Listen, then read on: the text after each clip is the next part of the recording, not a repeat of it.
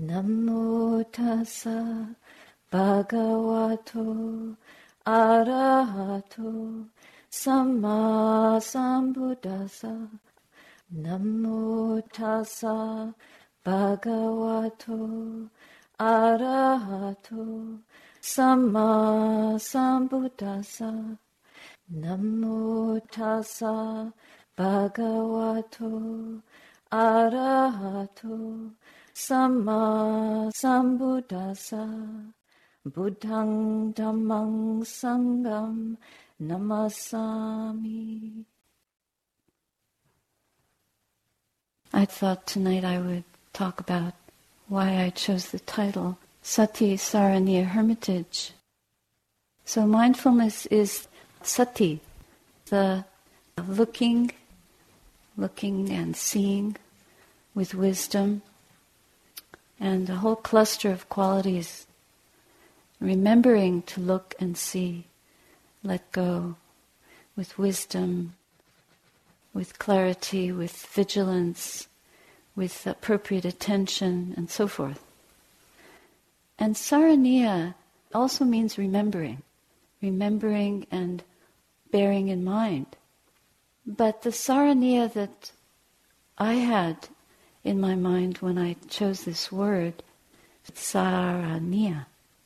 And saraniya comes from the word sarana. Sarana means refuge. The place of shelter, safety, protection.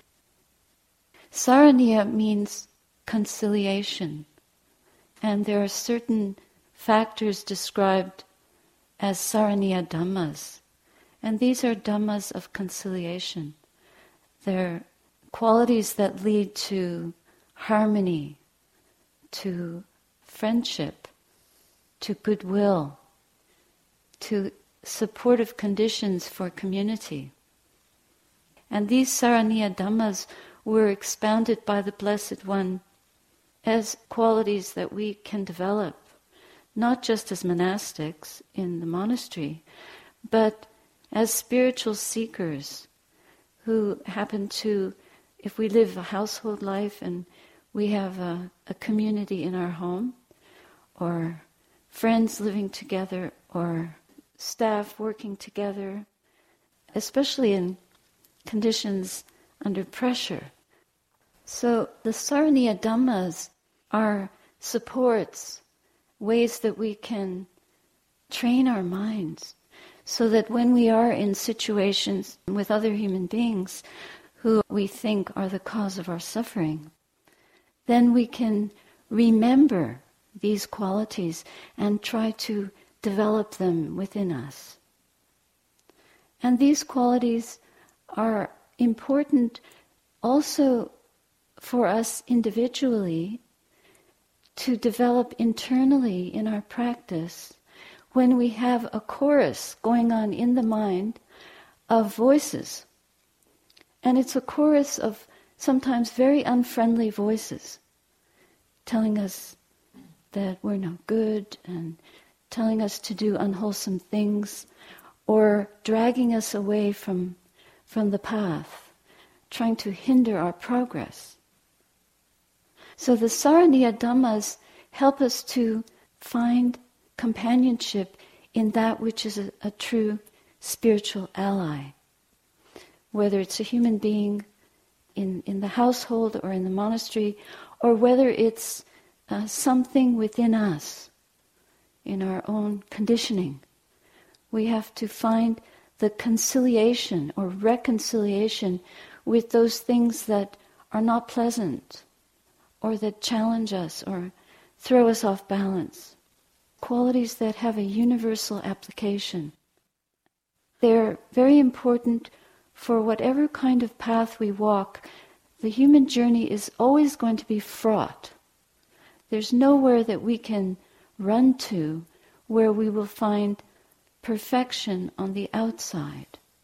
Essentially, the reconciliation has to happen here in the heart. And when it happens in the heart, then we can extend it. We grow into that which extends reconciliation to others, or extends true spiritual friendship to others. So rather than asking or demanding something from the world or from the people we live with, like, be nice to me, or be kind, or behave, or fulfill my expectations, we reconcile ourselves to the conditions, whatever they are. So the first three are loving kindness in speech and action, like physical action or verbal acts, like what we say and how we treat each other, how we treat ourselves, what we say to ourselves. And so these two activities come from nothing less than our intention. And intention is a mental activity. So if we develop and train our minds in wholesome intention, wholesome mental states, through right view and right intentional or right volitional action, then we have a greater propensity to act and speak with loving kindness, motivated by that which is ethically pure and whole and sound and upright. So those are the first three. So the saraniyas that enable us to live in a group, at home, or at work, when there's a problem or a conflict, and we're able to reflect and bring up wholesome states through developing loving kindness intentionally in our minds, instead of looking at people critically and with expectations or demands or judgments or assumptions. We try to rest in that quality of loving kindness and compassion, knowing that generally human beings don't act in evil ways or mean ways or violent ways unless they're ignorant or unless they're suffering. So as hard as it might be to remember to try to bring up these qualities of metta or karuna, and if we can't, to bring up the quality of forgiveness or understanding, then as much as we can do that, there is a chance that we will not contribute to the conflict. If there's an argument, if we can just take a deep breath and remember that, what was that saraniya, Dhamma, that we can bring up in the heart? It's that factor of, this is really unpleasant, but can I forgive? Or can I bear goodwill towards this human being who wants happiness and peace just like me, but is not peaceful, not happy? But can we not contribute to that? Even if it's for one moment will condition another moment. Instead of just reacting in our familiar ways, this is really a plausible and effective way and means, upaya, it's a skillful way to undermine Mara coming towards us in the guise of someone else's unskillfulness. So not to add to that. And then if we can keep a rigorous, meticulous, diligent level of precepts, this is something that will help to restrain us from lashing out, breaking the precept around speech. Very, very important for us as human beings. Or even silently having a whole litany of abuse in the mind. Or even a protest. How dare they talk to me like that? But to somehow short-circuit that by restraining our intention as well, our mental state, like not to bear an ill wind in our mind. because an ill wind will bring out an ill-begotten word, and maybe even an unsavory or cruel act. Now this doesn't happen easily, but at least if we determine to keep precepts, these are a true protection for us. And as monastics, we have a very strong determination to bear our vows in mind constantly. It is the heart and core of our training. And regularly we review our vows, recite our vows, confess any even minor infringement of our vows to each other so that we can immediately repair the moral fabric of the heart, so that our purity is not tainted. Otherwise, it is impossible for us to receive the kindness and support that lay people bring. How can we possibly eat the alms food if we're not keeping our precepts? To hold our moral fabric intact is to want reconciliation to be upheld. And the whole point of practicing Dhamma is to uphold purity. Precepts is the ground, the groundwork, the basis, the foundation.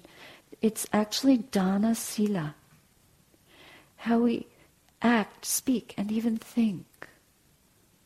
This precious relationship of dana sila, a joyful offering of our energy for this path. And the riches come through guarding our virtue. Guarding and cultivating our virtue gives an immediate protection. Even in the most unsavory, unwholesome situation, we can bring to that our virtue. All of us, whether we're in robes or not. Wearing the robe and shaving our heads is not enough. We have to be vow keepers. Vinaya is that which burns up defilements. And it's a process, it's a purification. It doesn't happen just by wishing it, it happens by enacting it through reconciliation. The reconciliation means that we reconcile ourselves through forgiveness, through understanding, through kindness, through compassion. We bring towards every situation something which upholds friendship with what is noble. But we can only do that if we're sincere and earnest in our aspiration. If we're sloppy and careless, not heedful, then that burning up of defilements cannot be sustained. And then the fifth Saraniya Dhamma that helps us to bring about this reconciliation or this friendship with what is lovely is the sharing impartially, equally with our companions, with our family, with our friends, with each other. In the monastery, whatever we receive, we share it, not according to who we like or keeping things from people we don't like, but equally sharing all our requisites. Anyone who comes to the monastery, whatever we have, or whatever food we have, toothpaste, soap, heat, we share it. And we share the suffering too. When we're in the hall and you sit and you feel discouraged or tired or exhausted and you look around and you see somebody sitting very tall and straight, you feel inspired. And that's a sharing the energy. So we're constantly, even in our silence, offering to each other the encouragement, like a silent coaching. Yes, you can do it. This is Dhamma community that spreads across the world. and is interconnected by our aspiration to realize the truth for ourselves. These are precious gifts, the spontaneous acts of offering and giving and sharing time and resources and energy. And then we guard the space here with our intention, with our dedication, with our commitment to follow the schedule. We share the room, the hall, the light, the air, the insects, the creatures, the sounds, the stillness, and the knowledge, the wisdom that keeps us, energizes us, inspires us to continue. We share all of that. So we are deeply connected in Dhamma through this experience. We share the teachings. We share them, we taste them, we chew on them. We digest them. We drink them in deeply. And this also is like a nourishment. This is our biggest requisite for spiritual life. Consummation of the Saraniya Dhamma is having similar views. So all of us here understand something about this practice and the benefits of it, or we wouldn't be able to undertake it, pursue it, develop it, commit our energy to it. We understand how to follow the breath. We understand how to live together in trust, with integrity, with precepts. We're all on the same page with that. We understand how to guard each other's privacy, how to guard the noble silence. Just like in town, when people share the same views, when they go into a shop to buy groceries, they line up. They don't just all rush to the counter at the same time. In the monastery, we have an agreement about our core what, things that we observe above and beyond our established Vinaya rules, certain observances that we follow. And we keep those observances, we don't violate them. And this helps to sustain concord, harmony and peace in our community.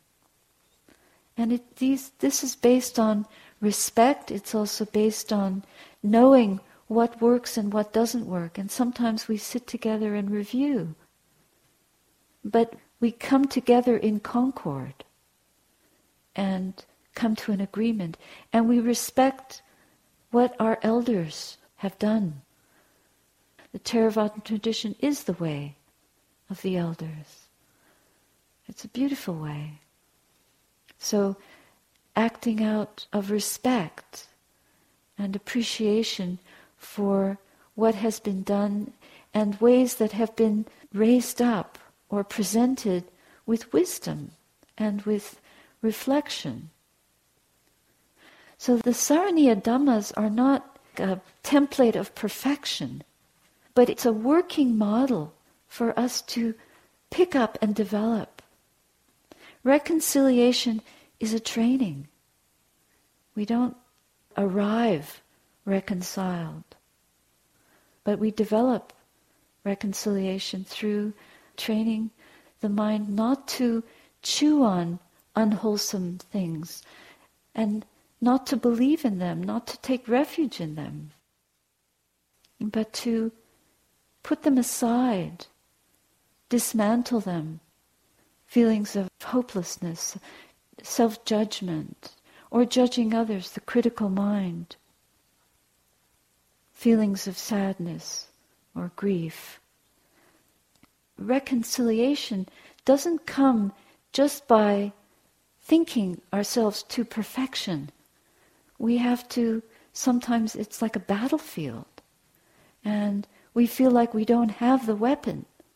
But as soon as we can remember to look, remembering sati, remembering with mindfulness, to know this is doubt. This is not a friend. But faith is a friend. Trust is a friend. So when doubt arises, what can we turn our minds towards? We can turn our minds towards our spiritual friends. We can turn away from doubt, turn our minds towards the path, towards the goodness that we've cultivated, the virtue of our lives, the aspiration to free ourselves from doubt. How much work we've already done in these last few days. And we've had good moments, moments of freedom. So to recognize the hindrances right then and there, to meet the fear in the heart and not give it another inch, by growing our goodwill, growing our compassion for ourselves, or forgiving the moment for not being able to bring up enough strength, but just touching the heart with that tenderness that it's okay. We are on the path. We're surrounded by dear, dear friends, kalyanamitas. And we are noble warriors, noble in our intention, noble in our conduct and speech. And now we're clearing the mind of dangerous forces. And even if we can clear for 1 second, like for just an act of goodwill, such as forgiving the voices of delusion, which are, you're hopeless, you can't do it, then that's a moment of adding space in the heart, making space. These imposters, the maras of greed, hatred, and delusion, have been taking up our hearts for how many years? And we have a chance to empty the rubbish, to put out the rubbish bit by bit. After years of habit, it's very difficult to take it all out at once, because we've got a big collection. It might be condensed and heavy, but we just keep sharpening our tools, knowing each hindrance as it arises, and bringing up these saraniya dhammas. To befriend what is skillful, turning the mind away from what harms us, and setting up that protection in the heart, making space for the beautifying qualities of forgiveness. For whatever we've done, this moment, forgiven. The Vinaya is really grounded in forgiveness. We're not perfect. We have hundreds of precepts to follow. And some of them are really for protection. And then there are many other rules which seem like conventions, but they are trainings in mindfulness. So sometimes we break them. And as soon as we break them, we voluntarily acknowledge in our hearts, and then twice a month we confess. And it is our duty to forgive each other. This is the ground of our purification, is to forgive each other. So the saraniya dhamma is also a way of reaching deeply into our hearts to forgive every note of discord in there, every break in our moral fabric or in whatever we feel that we've done that is not wholesome, to forgive that. But then there's so many ways that we offend each other, sometimes not intentionally, sometimes just poor mental habits, and to continually come back to that reconciliation through forgiveness, loving kindness, and compassion. What happens when things are stubborn and they don't go away? We have to also persevere and remember that the path is exceedingly long, but we only need to keep going for one more breath. One more breath we can do. That's not hard. One more breath, one more moment, one more glance at the face of a dearly loved one. 40 or so years ago, I was walking in the Himalayas and I got snowed in with my companion on a pass, and we couldn't find our way in the dark, and it was freezing cold, and I thought, I just can't walk anymore. My feet felt frozen, and I sank into the snow, and I thought, this is it, I'm a goner. And my companion said, come on, get up, you've got to keep going, you can't stop, or you'll die. But I just couldn't get up. So I sank into the snow, and as this was happening, the face of my mother came up in my mind.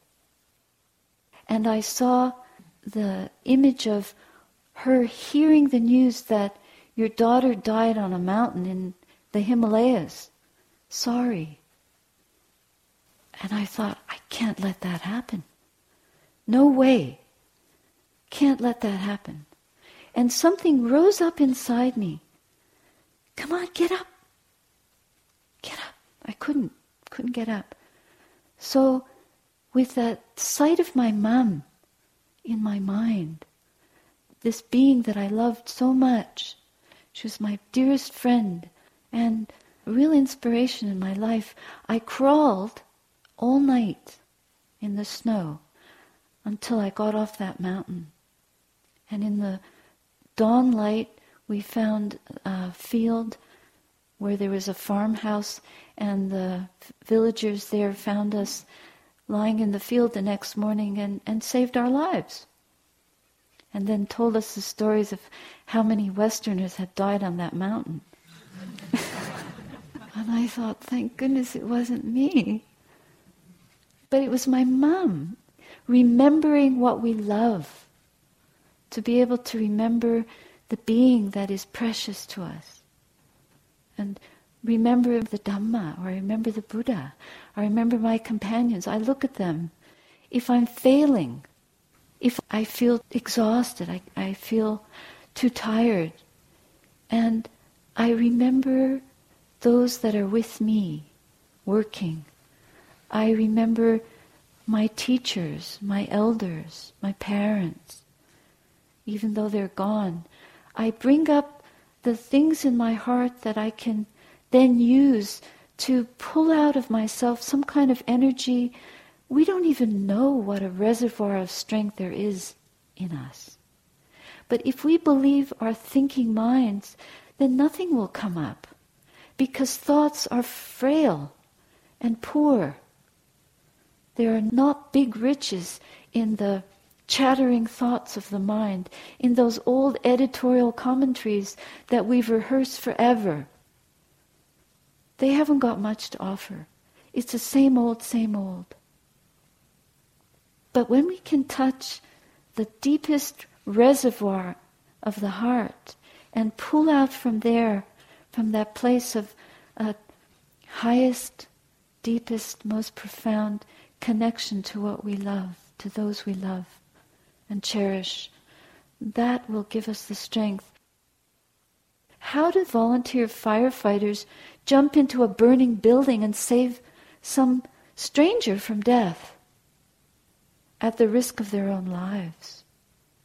That we can do. But we have to rouse ourselves. And these factors of reconciliation help remind us, if we can remember them, how to rouse ourselves. Not through some formula, metta, karuna, body, speech, and mind, but you're no good, and then all those voices come back, that useless litany of hollow sounds that we've been playing and replaying, throw out those tapes and chant. Make one vowel, Dhamma, or God, or love, or whatever word is meaningful to you. And stand up with that. Bring the highest force from within you to bear witness to your deepest aspiration, which is to purify and free the mind from the shackles of the angers and hurts and old demons that we've been replaying and enslaved by and imprisoned by forever. We just need to open the window a little bit. In the darkness, we just need to have one tiny candle. Is enough. That will give us enough light to get free. So, in the face of the fear, if we can just stay and stand our ground for 1 second and know that fear is empty, there's no one who's afraid. This is the remembering the teachings, Dhamma. It's anicca, it's dukkha, it's anatta, it's impermanent. Touch it. Where is it? It's just a habit in the mind. And we can bring this new force to bear it. It's a force of great unconditional acceptance, like it's not, yes, come in fear, but it's, I'm bigger than you. Not I, but this heart is bigger than that, much bigger. It's unconditional loving kindness, compassion, and eventually maturing to equanimity. Because if we can ride the waves of fear, eventually they subside, because they are empty. It's just our habits that keep them crashing against the best in us.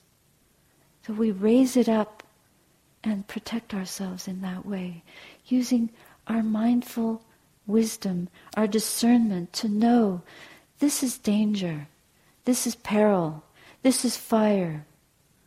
And then to use the Dhamma virya, or energy, which comes from this place of unconditional love and compassion, to brandish the sword of wisdom and cut off the head of every hindrance, gently, tenderly. Just like this prince in the suttas that comes and challenges the Buddha about whether or not he is able to speak without anger, or speak words that are beneficial at the right time and in the right way, and words even if they're disagreeable. And there's certain kind of speech that the Buddha would use that might be hard to hear and unwelcome, but he wouldn't use words that are not true, or words that are not beneficial, or words that are incorrect. But even if they are not agreeable, he would use them. And he gives the example. He said, if you, Prince, were to have a child on your lap, and the child had a stone in its throat, or something stuck in its throat, what would you do? Would you let it choke? No, you would stick your finger in and pull it out, even if you had to draw blood. So in that way, we have to suffer these discomforts and pains and exertions of the path. It's the suffering that ends the greater suffering. And we can bear it and endure it because we are strong and resilient and tough, and we've been given supreme tools to use.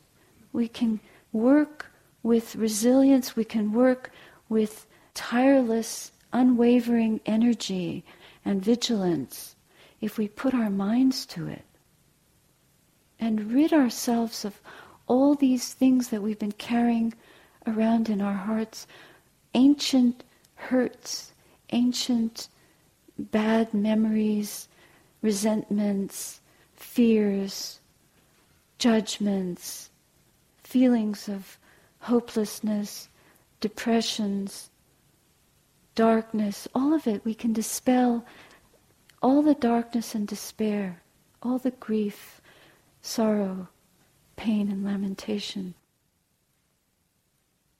We have the power to do that. But we have to trust and have faith that we can. I don't say this from not having tried. I say this from trying and trying and trying and trying and seeing the way open up mysteriously, sometimes magically. And the faith grows, it deepens.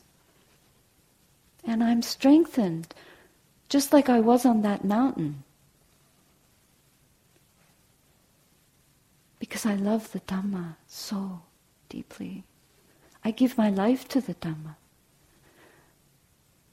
But I try also to follow the teaching, to keep the instructions in mind. So when there is some force of ill will operating, we don't just sit back and say, oh, metta, metta. We have to know that's ill will and it's hot. And to play with it is very dangerous. So remembering, bearing in mind something that we love, something that is beautiful in ourselves or in someone else. Bringing to mind the qualities of the Buddha, the Dhamma, the Sangha, our teachers, our dearest friends, our mom, our children, and pulling out the rocks and finding the way through the darkness. Some of these forces, of course, they keep recurring, they keep coming back over and over again, and it just takes a radical form of patience. That's the biggest protest that we can make. Stop giving in to the forces of greed, hatred, and delusion by patiently working with the forces of non-greed, non-hatred, and non-delusion. And this happens from within. There isn't necessarily an easy rescue. But whatever it takes, we do it. And whatever arises, we meet that. At one time, at Arrow River Monastery, they had a bear that used to break into the kitchen and sometimes take food off the counter. It was time to call the animal control. In Ontario, certainly where we are, if there's a pesky bear around, then you can call the animal control and they'll come and remove it. And so Ajahn called them to come and remove this bear. And they asked him what the coordinates of the monastery were. So he told them the coordinates and they said, sorry, that's where we deposit the pesky bears.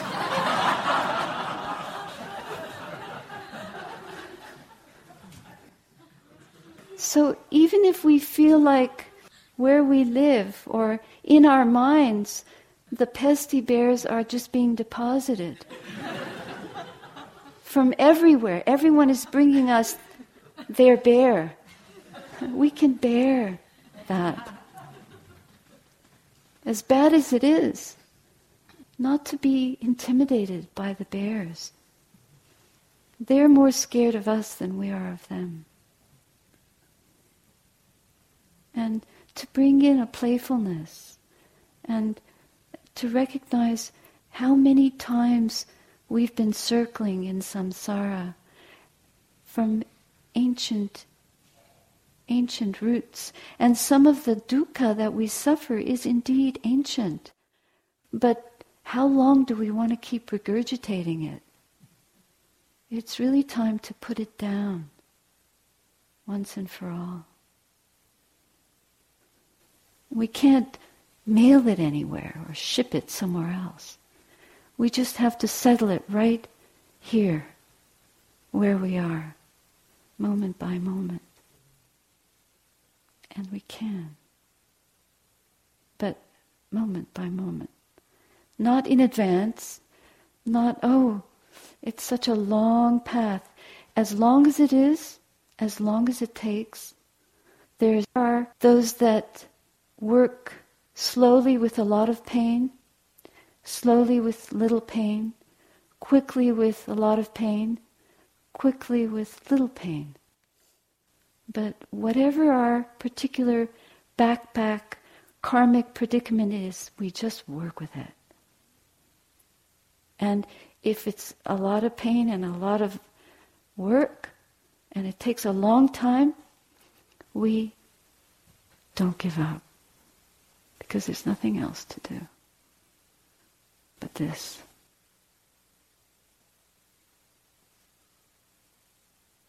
So I offer that for your reflection tonight.